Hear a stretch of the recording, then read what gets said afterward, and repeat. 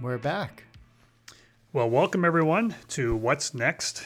This is our weekly podcast at Hillside Church, and we're excited about what took place this past Sunday. And as we are continuing in our summer series called Foolproof, based on the book of Proverbs. And I'm delighted to be back. I was away for a few weeks of vacation, and then to be able to have this past Sunday an outdoor service that we call Church on the Hill. Even though it had started a week or two earlier, but we weren't able to be outside. We were never on the hill. We were never on the hill. We were on the Ritzy Crescent, but not on the hill at Ritzy. And we're glad to be able to do that this week because the weather cooperated. So that was excellent. I didn't know what the weather report was going to be with a potential tropical tropical storm forecast that did get some rain, but not what they were anticipating. So I was thankful. I woke up Sunday morning praising the Lord, thankful that we were going to be able to be outdoor. And Pastor Mike was the speaker Sunday morning, did a fantastic job with the message. And the title of the message this week was called Foolproof Your Plans. Mm-hmm. And so you began by just helping us to understand, we can all have plans in life, but they can be altered quickly. Yeah. And so why don't you get us started with how you began the message and get us into the topic for Sunday morning. Yeah, so when we're looking at plans, there's really three types of plans that we tend to make. There's your short-term plans that really don't take a lot of planning, like what are you going to have for lunch, what are you going to have for supper, I'm going to hang out with a friend or not hang out with a friend. Then you have more of your event type planning, family reunions, weddings, barbecues, a bigger get-together with friends. And then you have your life plans, right? Like what do you want to do with your life? What kind of education you're going to have? How many kids you're going to have? Marriage, all those types of things that go into what does life look like for you? What is your life going to be? What do you want it to be about? And so it takes a different type of approach for each of those plans. And something we talked about in the first week of looking at Proverbs is when we look at Proverbs, the wisdom that comes from them is not really the words themselves, but how you apply them. It takes wisdom to apply them because sometimes they stand in contrary to each other. And so planning is a lot like that. Sometimes one word of Proverbs applies to a certain type of plan, but not as well to another. So it takes some wisdom to understand how to apply our plans to these three types of life planning. Yeah. And when you think of, every individual and where they're at in their journey of life, there's so many variables that come into play. And so I think, like you say, when you take the wisdom that comes from God's word and you filter it into your life, no matter where you're at, there's something that God can say to us through that good proverb. Now, you did mention that your son Brett has some serious life plans. He has some big life plans. And this may come back to haunt him someday when he's older and he knows his dad did a podcast. But why don't you share what his plans are? So Brett's life plans are to either be a poop doctor or a liar, which is how he says lawyer. He hasn't figured out how to quite say lawyer. But the whole purpose of that is he wants to own a Jeep and a Lamborghini. Both. Nice. And if I'm a good dad, I might be allowed to drive the Jeep, not the Lamborghini. Yeah. That's great. So he can do off-roading with a Jeep. Yep. And he can race down the highway in his Lamborghini. Yes. And maybe you'll get a chance. So hey, if that day comes, could you swing by and pick me up? Absolutely. Awesome. That sounds really, really good. There's also other plans that come our way that we were not anticipating. Yes. Right. And there can be, news of difficulties or diagnosis, things that we just did not plan. A pandemic. Yeah. I've thought of that when you said, event planning, family reunions and of course weddings and get-togethers, and you go, okay, well, you can do all the planning you want, but those may or may not happen, or they may happen at the numbers that, are stated in the guidelines and restrictions versus what we would want. So life plans, all of these plans are part of our journey, and we have to look to the scriptures for guidance and help. And so you took us to the word in Proverbs. You helped us to see the significance of how these proverbs speak to us. And then you talked about this idea just from a practical perspective and a pastoral perspective, even like when it comes to a wedding. And you would want a couple to know there are some things that it's good to prepare for when it comes to your wedding ceremony, your wedding day. And if you're the officiant, maybe talk about that a little bit just from that practical perspective. Yeah, well, I bring these things up at weddings, but I think they're really good things to take into most events that we plan in our lives. Yeah. Which is, one, it's not going to go perfect. Something will go wrong. Yeah. Something always goes wrong. Most people won't know something went wrong except for the person planning it, Exactly. unless you make a big deal out of it. Yeah. Otherwise, you're going to be the one who knows. Yeah. Don't roll your eyes. Don't tip your head back like something just went wrong, because nobody will know. Right. And it's usually those things that people most remember from the day. Like when you have a big event, whether it's a wedding or a family barbecue, it's usually the things that went slightly awry that you remember, because there's so much going on in a day. It's usually the things that you weren't expecting that you're going to remember. Yeah. And it's at the end of it, it's always the relationships that come from those events. You know what? Again, family barbecue, connecting with somebody, or a wedding, getting married, that is more important than the day itself or what took place in the day. Yeah. It's interesting, as you were sharing that illustration, I was thinking about the various weddings that I have done over the years. And one of the things that I tell the couple is that on the day of the rehearsal, I will be the quarterback. You don't have to worry about a thing, but we will have to make the plan before the wedding rehearsal. Because one thing that can happen is anybody who wants to take over smells when there's like no plan, they have to step in and offer their ideas. But if I know what the plan is, I'll be the quarterback, and I will basically say, thank you for your idea, but it's already planned, right? So so plans are a part of our life. And whether it's a wedding or whether it is, where are we going to go for supper, or what are we going to plan to get out of the freezer to get ready for supper, or it's a life plan, something that has more long-term strategy. It is all a part of living. And then what does the Proverbs say about that? How does it speak to us? You said Proverbs chapter 12, verse 2, the Lord approves of those who are good, but he condemns those whose plans are wicked. And so you took us into this idea of understanding what the Proverbs actually say about plans. And maybe it would strike people a little bit unique, like, okay, there's this twist or this angle about plans. So why don't you jump into that about the plans of the wicked and what that's all about? Yeah, so I was kind of surprised as I worked through the book of Proverbs to find out that the most common element about plans in our lives has to do with God condemning the plans of the wicked. And this contrast then between the wicked's plans, the plans of wickedness, versus the plans that are good and godly. And it uses two terms the most for that. It talks about good plans that are just and good plans that bring peace.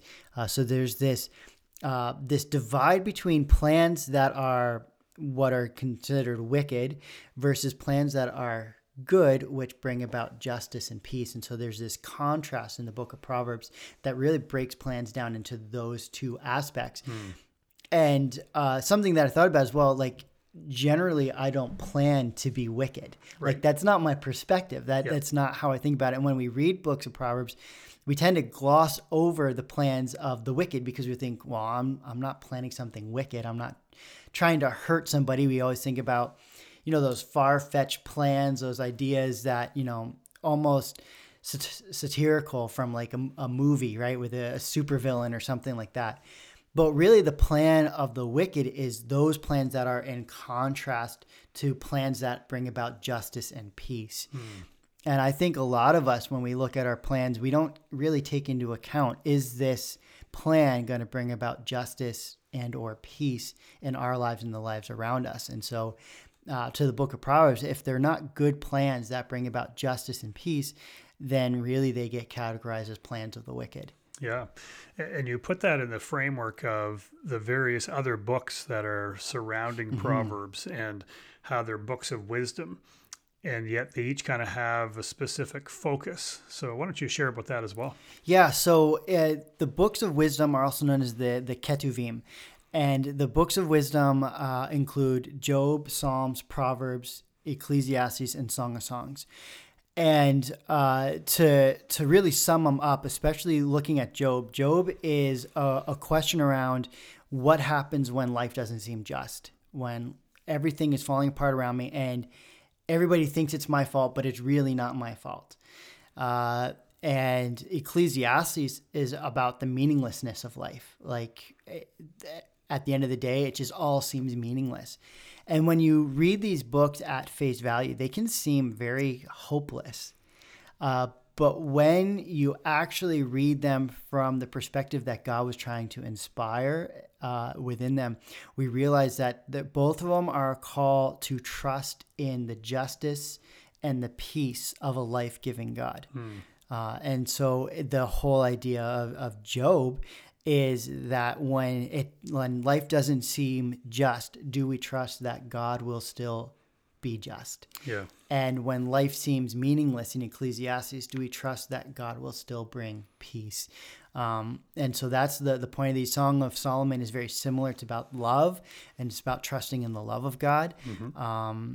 And Psalms has a lot of that tied in through the Lamentations and stuff like that. And so the whole purpose of these books of wisdom is to lean in and say, when life doesn't go the way that I planned, do I still trust Hmm. that God is just and peace, or have I reverted to this idea that God is wicked and Mm-hmm. God is out to do harm to me? Yeah, that's so good. Because, when we think about our lives, for the most part, I think everybody thinks they want to be successful, they want Hmm. things to go well. So you're planning on good things. And so then this is saying, hey, God has a bigger perspective. Can we keep tying into that? Can we keep seeking that wisdom and that understanding? And we see that woven through the Proverbs in very many places. You used a word that wouldn't necessarily be a common word in our language, hedonism, and Hedonism. uh, Yeah. and that was kind of like, okay, so there might be some people going, what was that one, and how do you spell that, and what were you trying to say? What was that all about? Yeah, so we actually use a lot of the terms from hedonism. We just don't use that term itself. Yeah. The idea of hedonism, some trace it all the way back actually to Ecclesiastes, where it's this idea of life is meaningless, so just do Yep. whatever you want, just make it pleasurable and fun. Maybe you've heard the term, some people ascribe it to Epicureanism, which is this eat, drink, and be merry, for tomorrow we die. So Hmm. just do whatever you want because you're Yep. going to die anyway. Who cares? Yeah. Some have taken it to be like the Lord is going to have such control over our lives and direction that just do whatever you want. God's going to make it work out however he wants it to go anyway. Hmm. And so this idea of hedonism is do whatever brings you pleasure and happiness because it doesn't really matter. Right. That's like the basis of hedonism. Again, summed up in the eat, drink, and be merry, for tomorrow you die. Yeah. And I think a lot of us have taken that into our lives, especially I think in the pandemic where our lives have been so altered and we keep making plans and the plans fall through or the plans change. And so we kind of almost get to the point where like, I give up. I'm just gonna do whatever I want to do right now in this place, whatever's going to bring me pleasure in the moment, because it doesn't really matter. And that's not what Proverbs says. Proverbs says, no, you should make plans. A lot of people, I think Proverbs says, don't make plans. It says, make plans. Yes, the Lord is going to oversee how those plans come into effect, but make plans that are good and godly. Make plans that bring justice and peace. Yeah. Yeah, that's so good. And you referenced Proverbs 3, 5, and 6, trusting in the Lord with all your heart, seek his will, and all you do, he will show you which path to take. So once again, coming back to, this is not about my own fulfillment and meaning and purpose based on what I want and my wisdom. God always has a wisdom greater than us. So how do we stay connected to that? How do we stay attuned to that? Yeah, now something I didn't actually talk about yesterday, but part of that passage is lean not on your own understanding. And so definitely pushing towards leaning on the understanding and the direction of God. But Proverbs actually has a lot to say about getting advice, a lot of advice from getting good advice from people who have wisdom and making sure you don't get bad advice from people who don't have wisdom, which you can again see in the book of Job. And so when we get good advice and we lean on the understanding of the Lord, it always points us towards what's the path of wisdom. Yeah. And we talked about that 2 weeks ago, how Jesus is the path of wisdom. When Jesus said in John, I am the way, the truth, and the life, Jesus is actually using a phrase that refers to the book of wisdom. And he is saying, I am the wisdom that fulfills the understanding of the Proverbs, that fulfills the understanding of justice in Job, that understands the understanding of peace in the book of Ecclesiastes. I am wisdom. I am what brings life. And so Jesus' own uncle, Zechariah, when he was finally able to speak again after this great miracle of John's birth, he's prophesying about, this says in Luke chapter 1, he was full of the Holy Spirit and began to prophesy about the role that John and Jesus was going to have to play in redemption and salvation for the world. And he says of Jesus that he's going to be a light and a pathway. He is the pathway, and actually says the pathway to God. He is the wisdom that brings life. That's so good. And it's just, okay, here we are in the Old Testament book of Proverbs, but it's directing us to this one named Jesus. That's right. And he is the ultimate peace.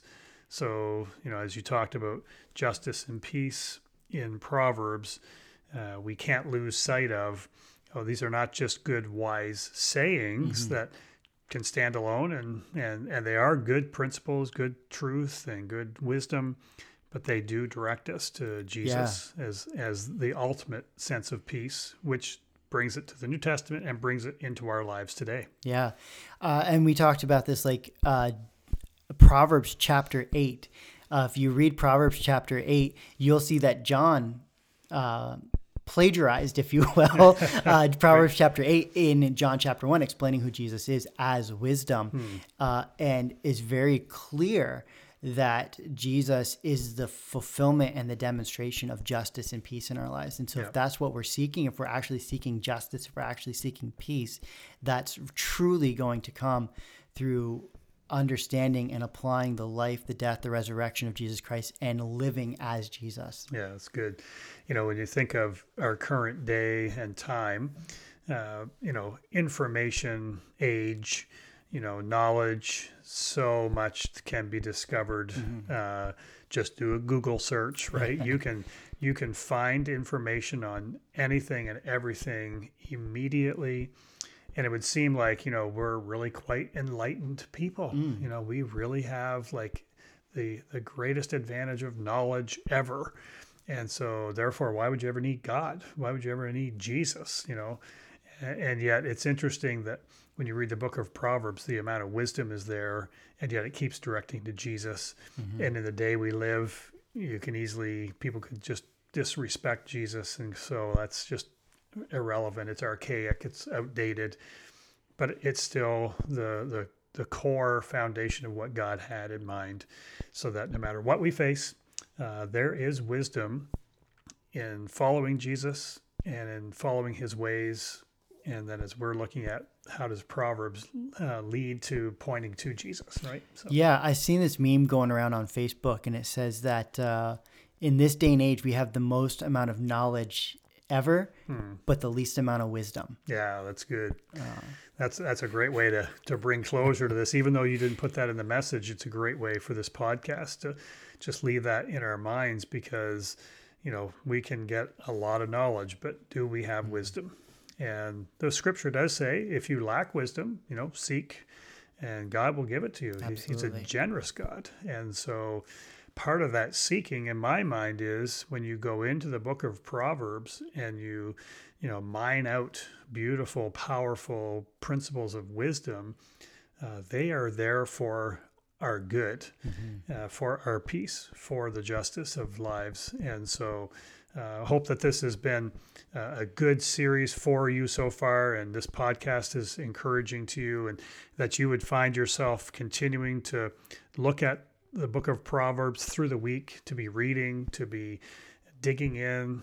I know there are some resources on our website that you can go to, wearehillside.church, and they can take you to readings or reading plans or studies in the book of Proverbs, just as a help.